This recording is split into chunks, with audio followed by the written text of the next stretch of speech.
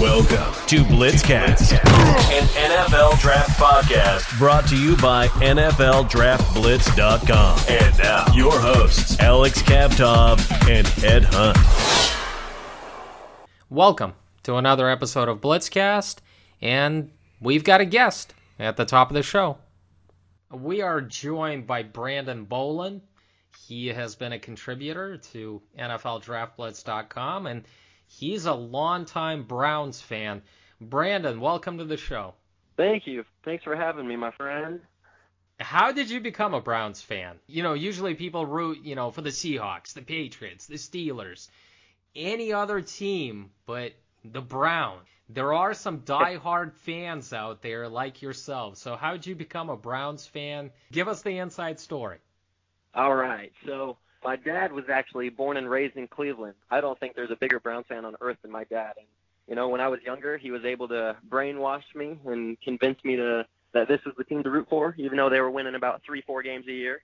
But, when I was young, I fell in love with watching them play. I remember I really was a big fan of Brandon Weeden for some reason. I was able to grow attachments to these players that really never turned out to be anything, but just being able to build that relationship with my dad and have that to share with my dad really made me grow like a true passion for the Browns. How long has your dad been a fan of the Browns? What are we talking about, 50 years? 47 now, so I'd say about 47 years, his whole life.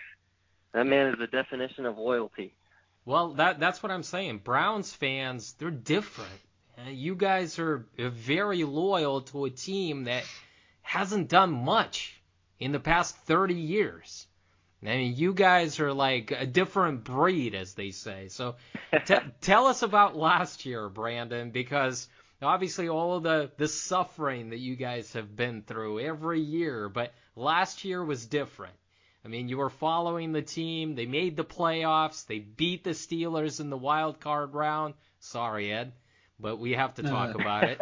So just tell us about it. Just finally seeing your team accomplish some things in 2020. It was the greatest year of my life. It truly was.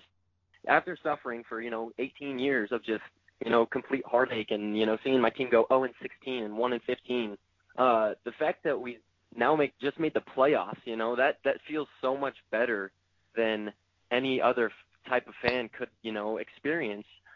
Patriots fans, they were making the playoffs year in, year out, making the playoffs is nothing to them. But just seeing our name in the bracket for the playoffs, it was like a truly heartwarming moment because we've been rooting for them for so long, and we've had multiple years, like in 2019 even, we were supposed to be one of the better teams in the league, just didn't pan out. So for that to finally happen, it just shows that, it's going to pay off to, stay with them for the long run.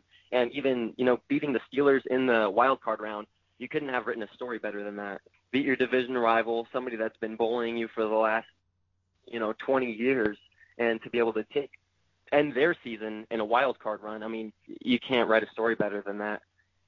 From your perspective, what has head coach Kevin Stefanski brought to this team? I think he's brought systematically, he knows what he has, and that's the difference between him and him and Freddie Kitchens. Freddie Kitchens took a look at all this talent that we had on the team and said, you know what, I have Odell, I have Nick Chubb, I have a gunslinger in Baker Mayfield. I'm going to try to break every record I can. I have the most high-powered offense in the league. And it just doesn't work that easily. It's not that simple. Well, Kevin Stefanski, he understands that you have Nick Chubb and Kareem Hunt. You can capitalize so much off of the run game. So he completely transitioned from pass first team to run heavy, play action, every few plays. But I really think he changed the mentality of the team. I think he was able to convince these guys that, you may be some of the most talented guys in the world, but that doesn't mean you're going to win football games. Until you guys are an actual team and come together as a team and start to look at yourselves as a team, you're not going to win anything. Even seeing how the players are behind Kevin Stefanski compared to Freddie Kitchens it's night and day. Players are consistently vouching for Kevin Stefanski. They love what he brings as a person, and he just always has a get to it and work attitude. There's no excuses. Like, if you don't show up and work, you don't have a roster spot. He's just the definition of get your work done, and you will see the rewards. Based on what I saw, Freddie Kitchens shouldn't even be allowed to coach Pee Wee football. I agree with you. The dude's having Baker run 7-step drops or something like that with a bottom-ranked offensive line in the league, and it's Freddie Kitchens thought he could do anything he wanted based off of the roster that he had. Which Baker Mayfield are we going to see in 2021? They're talking about speeding up the offense for him now that he's, been in the league a few years. I don't think there's any reason to think we're getting a different Baker Mayfield from the one we got in the back half of the season last year, because we saw the two versions of Baker Mayfield that exist last season. The first half of the season, we saw the Baker we saw in 2019, who was pretty underwhelming, didn't live up to the expectations, wasn't the player that we really wanted. But after that Bengals game, he throws 22 consecutive completions, game-winning drive, and from that point on, he really took off, and you started to see himself kind of get comfortable in the system, started to make educated chances, and you really saw him grow in the system. Just to have another year in that system to keep building that confidence. I did hear a few things that we're going to be adding some more formations this season, so I really only think that Baker could go up from here. There's no reason to see him go down. They're bringing in more talent. The system is only getting better. Kevin Stefanski, he knows what he has in Baker, so he's not going to ask him to do these things that he can't do like Freddie Kitchens was doing. Baker thrives on the play-action pass. That's exactly what we did all of last year. So if we continue to implement the play-action, I can see improved, long strides from Baker, actually. When you look at Baker Mayfield, do you still see a game manager?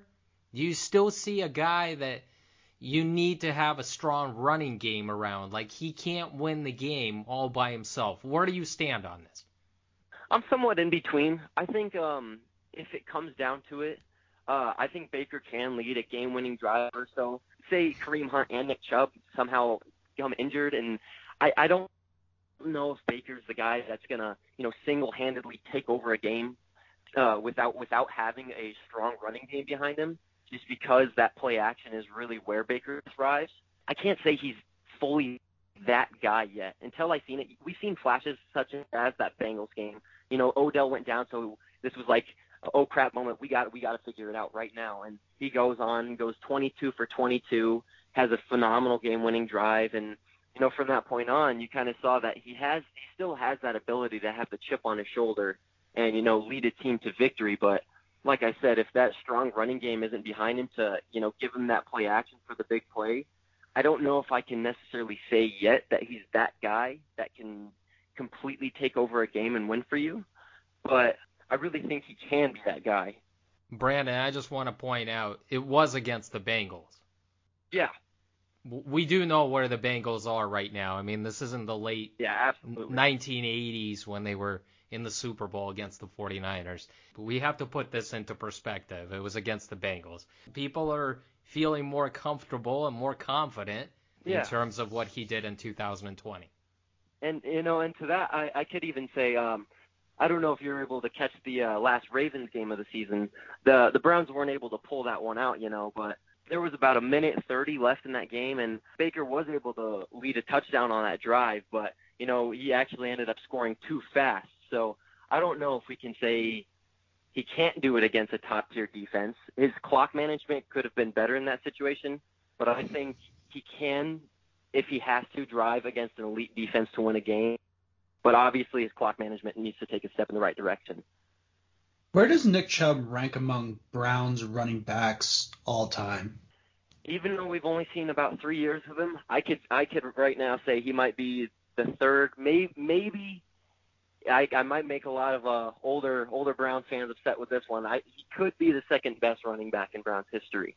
I don't want to give him that title just yet, just because it is, a very young career. But to this day, I really don't think Nick Chubb is getting enough credit, because Browns history, you got Jim Brown, who is arguably the greatest of all time. You could even put Ernest Biner up there. Leroy Kelly is who I would have at number 2 right now, and Nick Chubb are right behind that. After this season, though, I really can confidently say that I think Nick Chubb will be the second best running back in Cleveland Browns history. His ability to take over the game is something unlike I've ever seen. His yards per carry is out of this world. It's like 5.5. His efficiency in running the football is miles above Derrick Henry. I would say Derrick Henry's the best back in football, but his efficiency is out of this world. And since 2018, I saw this mind-blowing stat that he averages over 12 yards a carry in the fourth quarter the last 3 years. So this isn't just like a one-year fluke. In a 3-year span, he's averaged over 12 yards a carry in the fourth. I don't know if anybody in the history of the league has been close to that. I don't think there's a better closer in the NFL than Nick Chubb right now. And if you can have a guy run the football for 3 quarters and then come fourth quarter, he's still got a full head of steam running 12 yards every single carry, getting you over a first down every time. That's historical. You're never going to find another player like that. I don't know if I can now say he's going to pass Jim Brown, but I absolutely do think he will go down as the second best running back in Browns history. I think he's the most underappreciated NFL player, period. I can 100% agree. Because, I know a lot of people want to focus on Christian McCaffrey, and he's coming off an injury. Obviously, Derrick Henry the past couple of years and what he has done. But I think people don't really, fans in this division, Ravens fans, Steelers fans, Bengals fans, they understand what Nick Chubb brings to the table, that he is the central piece to that offense and Kevin Stefanski's offense. But I think he's the most underappreciated NFL player just in general. And he doesn't talk. He doesn't get any attention. He doesn't need it. That's probably the statement that I would go with. Baker Mayfield goes down. Who do you want running the show for a few games? Yeah, honestly, I think the Browns have actually set themselves up perfectly for this. Case Keenum is currently the backup, and he is actually one of the most expensive backups in the league right now. I believe he's on a $7 million contract. But the thing is, I really didn't like that when I was thinking about it last year, but now that I've really come to terms with that deal. I don't think there's a better guy in the league, at least backup-wise, that could take over for Baker. Case Keenum is a guy that has been around Kevin Stefanski for a very long time. He was running that Viking system. He's a very, very good play-action quarterback. That's what he thrived on in Minnesota. That's what he thrived on in Denver when he did have his good games. When he was with Dalvin Cook, it was hand the ball off, and then play action, launch it 30, 40 yards downfield, and that was his game. And Case Keenum is actually somebody that has really helped Baker learn this system. So he's been a really important part in helping Baker get to that next level. And we don't need him to, go out there and throw for 300 yards and 3 touchdowns to win a game. We have the talent around him. So if he could be at most a game manager, I'm more than happy with that. I think Case Keenum is the perfect guy to roll with if Baker goes on. Brandon, what did you think of the Browns draft? Who was your favorite pick? What did you think of the draft overall? The draft went better than I could have imagined in a million years, actually. I was pretty upset that we didn't, at the time, I was upset we didn't get Jeremiah Owusu-Koramoah with the first round pick. We ended up getting Greg Newsome, and I was pretty upset about that at first, but the more I thought about it, I think that is actually one of the most underrated picks of the first round. Greg Newsome he's not a guy that's going to get you a lot of interceptions or anything like that, but in college, his yards per coverage snap allowed was only 0.44 yards a snap. So that was the best in the entire college football. Knowing that we're going to get a guy that is a lockdown corner to put on the other side of Ward is super exciting, especially because our secondary does have some injury problems, and the fact that the Browns are going to be running a 4-2-5. They are desperate to get depth at the secondary position. And drafting Greg Newsome, that pushed Greedy Williams back to cornerback number 3 or 4. And the fact that we have 4 cornerbacks that could, be potential starters in this league is really exciting. So that Greg Newsome pick has really grown on me. And then obviously the Owusu-Koramoah pick, that was absolutely my favorite pick of the draft. That was my favorite player of the draft, definitely my quote-unquote draft crush. He just fits perfectly with the 4-2-5. His ability to line up as a safety if we need that. He's just a Swiss Army knife of a defense.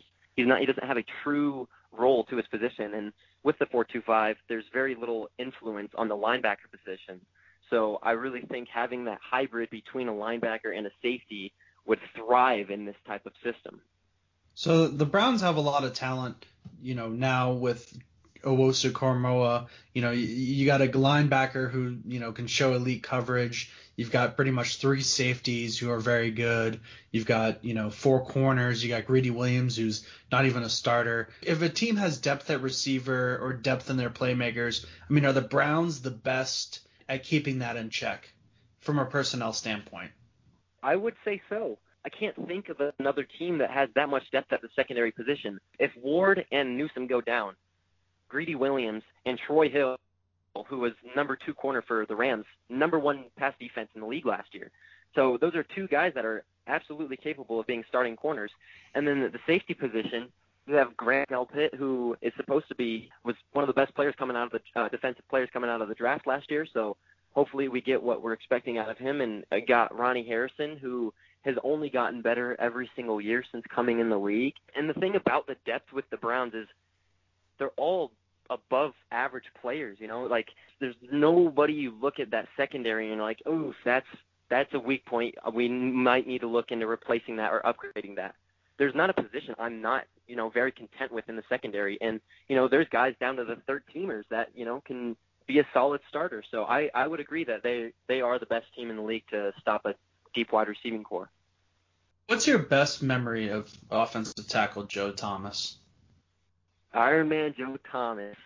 My eyes, one of the best Browns of all time, one of the best tackles of all time. But, a memory that I've always stuck with me was in his 11th season when he passed 10,000 consecutive career snaps.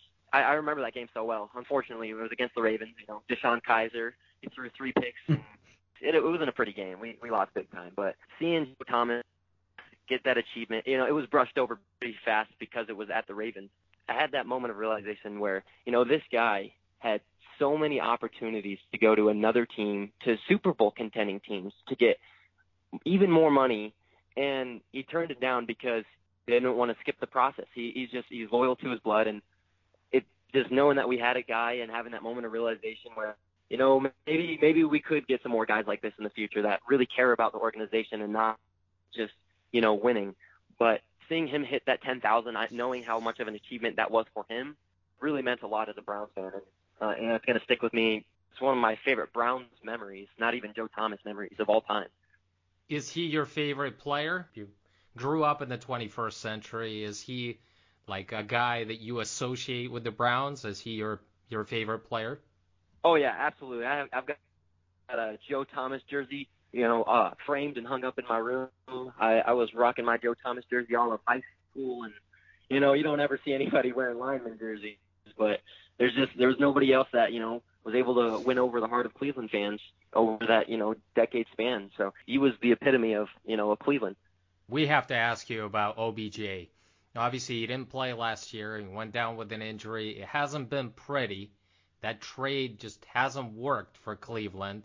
Having OBJ on the football field makes Baker iffy and nervous. He just wants to get him the ball. I think everybody knows that he's trying to get him the ball. When OBJ is not on the field, Baker's relaxed. I mean, he's spreading the ball around. I mean, obviously he's coming back. I think that he wants to prove to the organization that he can still get it done. And Cleveland knows that they can't trade him. I mean, they're not going to get as much as they gave up. But what do you think the future holds? Do you want to have OBJ on the team, or do you think he should be gone? I'm probably one of the bigger vouchers for OBJ. 100% I can agree. Baker is, it's night and day compared to when OBJ is on the field and off the field and how Baker performs. Like the instant OBJ went down with that ACL tear is when Baker went on that, tear, went 22 for 22, threw 1 pick the back half of the season. But there hasn't been much to show that Baker could be better with OBJ. I mean, it's pretty obvious right now that he's been a better quarterback without. But just having OBJ on the field, it's like you said, he feels like he has to get him the ball.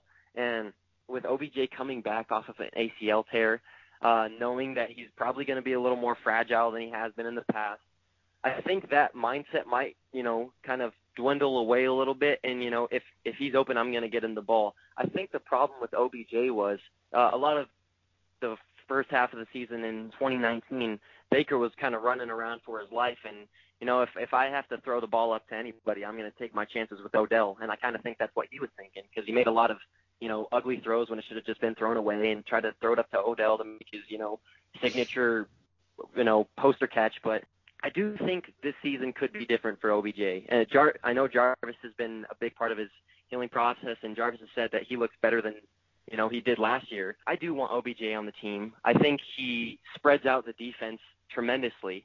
And, the pass game might not be as efficient when he's on the field, but the run game is actually much better when he's on the field. I think we average about 30 to 35 more rushing yards a game with OBJ on the field. So it opens up that aspect of the game. And just to have a guy with the name Odell on the field really, I think, helps to scare a defense a little bit. My problem is I want to see guys like Donovan Peoples-Jones get more playing time, because I think the sky is the absolute limit for that guy. His big playability was unreal. He got 20 catches compared to OBJ, and OBJ in 2019 he had 2 or 3 big plays that I can remember, but Donovan Peoples-Jones off of 20 catches last year had 3 or 4 big plays I can remember. So if OBJ doesn't prove himself this season, I would maybe like to see Peoples-Jones kind of start to fill in that role. I really do think this could be a comeback season for OBJ. You sound conflicted, though. I mean, you're hoping that OBJ will show his form, what we've seen from him with the Giants for those couple of years when he was lighting up the league. But it also sounds like you're not sure whether we're going to see the same OBJ again. I will say I'm pretty confident we won't ever see that OBJ again. I could see a 1,000-yard OBJ and 5 touchdowns. I see somebody more as that's kind of going to be a distraction, not somebody that's going to be your highlight reel. I don't even know if he's going to have true number 1 wide receiver numbers this year. I think what he's going to help with is simply making everybody else around him better. I don't think him as a player will, ever reach that level again. But I think having him on the field this year will benefit the Browns. When we look at this roster, just the Browns squad, this might be the most complete team in the entire league. And I'm not exaggerating. I mean, Andrew Berry has done a great job. Stefanski is using those pieces. They signed Josh Johnson in the offseason, probably the best free agent move out of all of them. And then they brought in Jadeveon Clowney. You're hoping that you're going to get something out of him, and he can play opposite of, Myles Garrett. Is this team Super Bowl bound? I mean, where do you stand on this? Is it Super Bowl or bust? I'm a Browns fan, so I've gotten my hopes up a lot, way too much. It seems to be that way. They went toe-to-toe with a team that was in the Super Bowl last year in the divisional round. I mean, we lost on the last drive of the game to the Chiefs, and that was with one of the worst defenses in football. So it's almost like the Browns have no excuse to not be at least playing in the AFC Championship this year. With the exception of quarterback position, I don't think there's a team that really comes close to the Browns. So I do think it's at least AFC Championship or bust. I don't know if I can see them, winning a Super Bowl against a team like the Buccaneers. The Buccaneers, I mean, you got a guy like Brady leading that team with all 22 starters returning. So I don't know if I can see them winning a Super Bowl, but the chances of them being in the Super Bowl, I mean, it's a serious reality. And if they don't even make it to the AFC Championship, it's absolutely a bust. And the thing is, Baker Mayfield has zero excuses this year to not go on a Super Bowl run or to prove yourself to be a team that can contend for the Super Bowl. He has everything set out for him. He's got arguably the best line in football, arguably the best running game in football, one of the better receiving corps in football, and you got a team that should be a top 5 in defense. So there's no excuses for Baker Mayfield to not take this team on a Super Bowl run. Well, Brandon, I hope the 2021 season is going to be the Browns' special season. And for your dad's sake, for all those fans that I love watching in the stands when they're cheering for the team, doesn't matter how bad they are, but Browns fans show up. They always support the team. So I hope for all of Browns Nation that this is going to be a special year for you guys. Well, I really appreciate that, my friend. I'm hoping so, too. Last year showed a lot of promise, and I only think there's one way up from there. Just tell our listeners where they can find you on Twitter, any other social media sites, and any other plugs you'd like to do. Yeah, absolutely. So if you wanted to take a look at some of my Cleveland Browns articles, you could find me on the Dog Pound Daily and just look up Brendan Bolin, and I'll be on there. And then my Twitter is just @BolinBrendan. So you can follow me up there. I like talking to people on Twitter. If you ever have any questions about the Browns or football in general, I'm happy to talk to anybody. Brandon, thank you for the knowledge. We appreciate it. It was fun. Yeah, absolutely, my friend. Thank you. I really appreciate it. Love talking about the Browns. A lot of excitement in that city. You could feel it. And the team that they have, I hope that they're going to do some great things in 2021. I'm not exaggerating. It's just from the heart. I want Browns fans to be happy this year. Last year, they took a huge step up, Ed. We'll continue with NFL talk, and let's talk about a surprise team. I know we're 3 months away from the NFL season, but it's never too early to talk about surprise teams, most disappointing teams. So let's start with it. Surprise team for next season, Ed. Who you got? I'm actually going to say the New York Jets. Zach Wilson has already changed the culture in New York.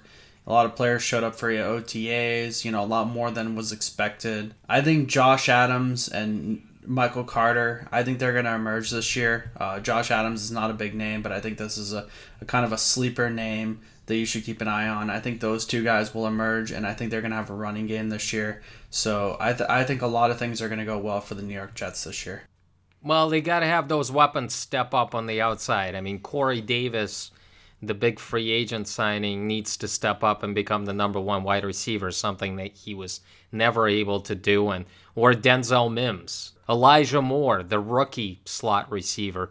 Zach Wilson can't do it all by himself. I realize that their offensive line is better, but I still think Saleh, the head coach, he can't perform miracles. They need more bodies on defense. I think the Jets are a year away. With the rookie quarterback, it's tough to ask Zach Wilson to be the hero.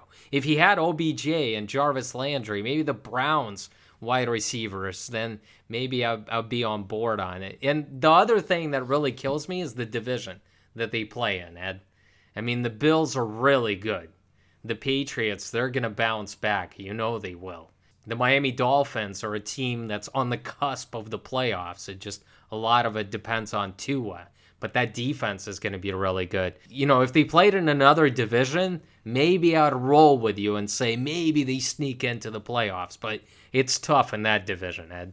The other team I was thinking about, this is not really a surprise team, but, the Patriots, you put Mac Jones, you get him back in the fold.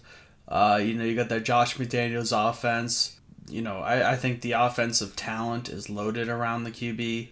I think that's a playoff-worthy team. It is a surprise team because the Patriots didn't make the playoffs, so we have to put them in there. We're talking about a team that didn't make the playoffs last year and a team that could bounce back this year. So I'm on board with the Patriots. I think they could make some noise, see what happens with Mac Jones, but Bill Belichick wants to win. I do think the Jets are still a year away.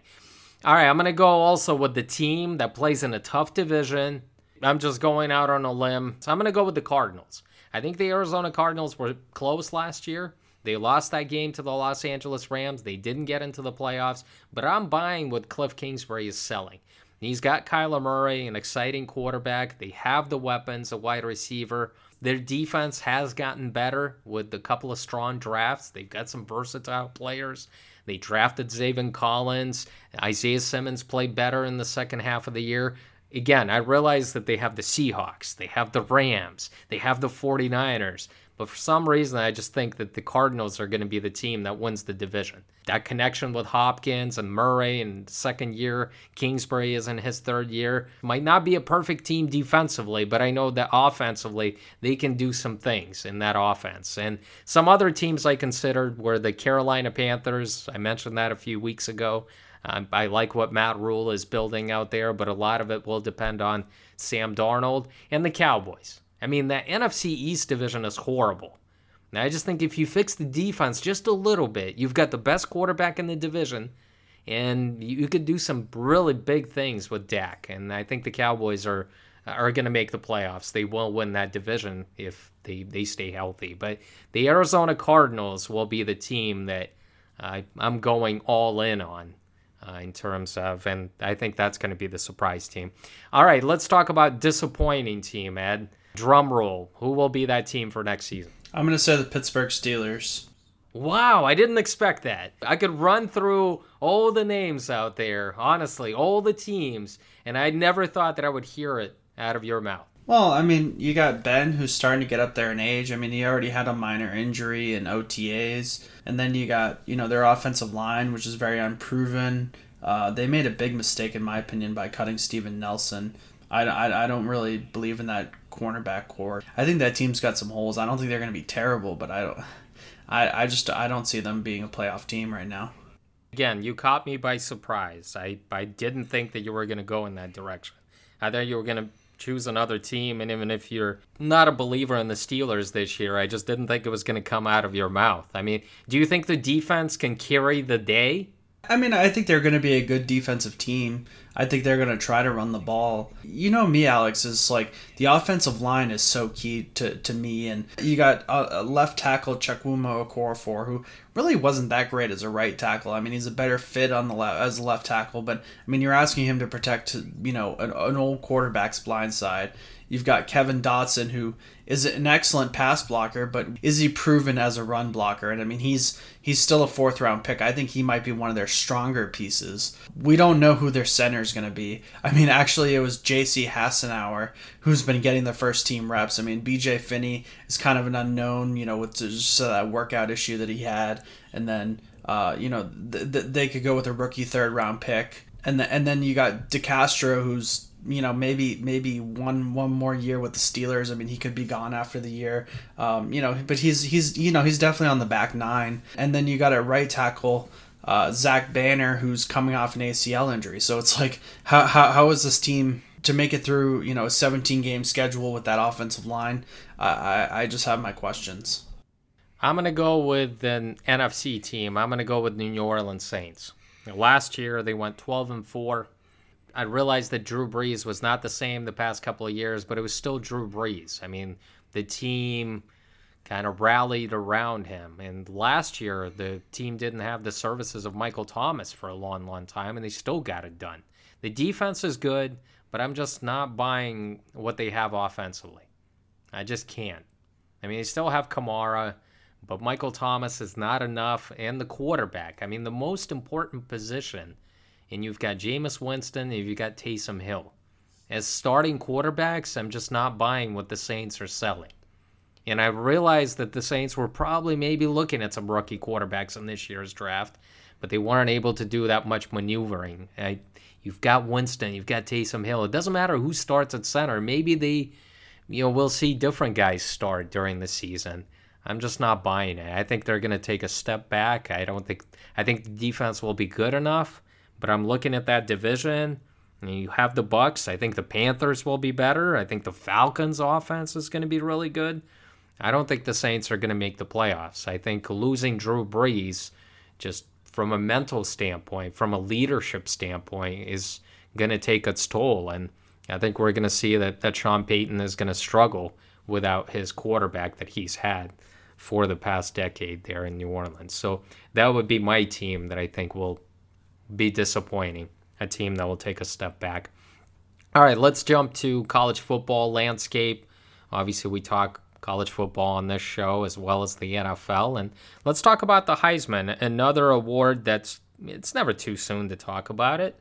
Last year, we had Devontae Smith, the Alabama wide receiver, who won it. First time since Desmond Howard won it in the early 1990s for Michigan. That was an anomaly, as they say. I mean, when a wide receiver hasn't won in like 30 years. I think we're going to go back to normal. I think a quarterback is going to win it this upcoming year. Let's talk about some of the contenders. I mean, who is the favorite and who are some guys maybe chasing him? I think Spencer Rattler is definitely the favorite to win it this year. Oklahoma has a history with quarterbacks to win the Heisman. We know Kyler Murray. We know Baker Mayfield. I think he's a great passer. I mean, this is a guy who, can move, but, great passer is really what he can do. I think he's a guy who can put up more yards than Sam Howell. I think he was a big reason why the Sooners came back and won the Big 12 last year. And, he's no longer going to be in that freshman category. I think he wants to come out for the draft, and I think he wants to have a good enough year that he can be in that first round category and, get himself, that NFL contract. So he's got a lot to play for. So I'm going to go with Spencer Rattler. If Spencer Rattler plays the way he played last season, especially in the second half of the year, he's going to be the number one overall pick. Because, in that offense, Lincoln Riley is going to feature him. He's going to put up huge numbers. He's got the weapons at the wide receiver position, a lot of weapons at his disposal. And like you said, Lincoln Riley made Baker the number one overall pick, made Kyler Murray the number one overall pick. Jalen Hurts was a second-round pick when he went from Alabama to Oklahoma. So Spencer Rattler is the odds-on favorite Heisman. And if everything is all right, he's going to put up huge numbers. I think Sam Howell is kind of the sleeper here because UNC has put up some really good numbers the past couple of years. But the only thing is they lost Javonte Williams. They lost Michael Carter at running back. They lost Daz Newsome, De'Ami Brown. That's a lot of weapons. Those guys had a lot of experience. And I know they have some other younger guys coming up, but I think it's going to take some time for Sam Howell to reach his stride. I'll give you a sleeper, like a guy that maybe not many people are talking about right now. I'm going to say De'Aaron King. I realize he's coming back from a serious injury, but I just think Miami, they look so good with him under center. And they're going to play in some big games. And I think Miami has the weapons. And De'Aaron King, the dual threat ability, his ability to throw the football and pick up yards with his feet. He's going to be exciting. I just think he's going to put up huge numbers with the Hurricanes out there. So I would say that's a guy to keep an eye on. And let's throw out a running back as well. Breece Hall is probably the best running back in the game in college football from Iowa State. I think they're going to give him the ball. They're going to feature him, and I think the running back is going to be in the conversation as well. I realize the quarterback will win it, but let's put Breece Hall in there in the top 4, top 6, and let's put Kayvon Thibodeau in the conversation as well, because Chase Young was out there in his last year. He was putting up some good numbers, and he was in the Heisman race. I think Thibodeau is going to be in there as well. Oregon has a good defense. They have a good defensive line. I think Thibodeau is going to be the prize next year. He's going to put up huge numbers, and I think another guy that's going to be invited to New York. So let's put a defensive player out there. I'm not saying he's going to win it, but let's put him in the conversation with Rattler, with Sam Howell, with Breece Hall, with De'Aaron King. But I think De'Aaron King will be kind of an interesting situation keeping an eye on, because he's capable of putting up some huge numbers in that Hurricanes offense in his second year. But I agree with you.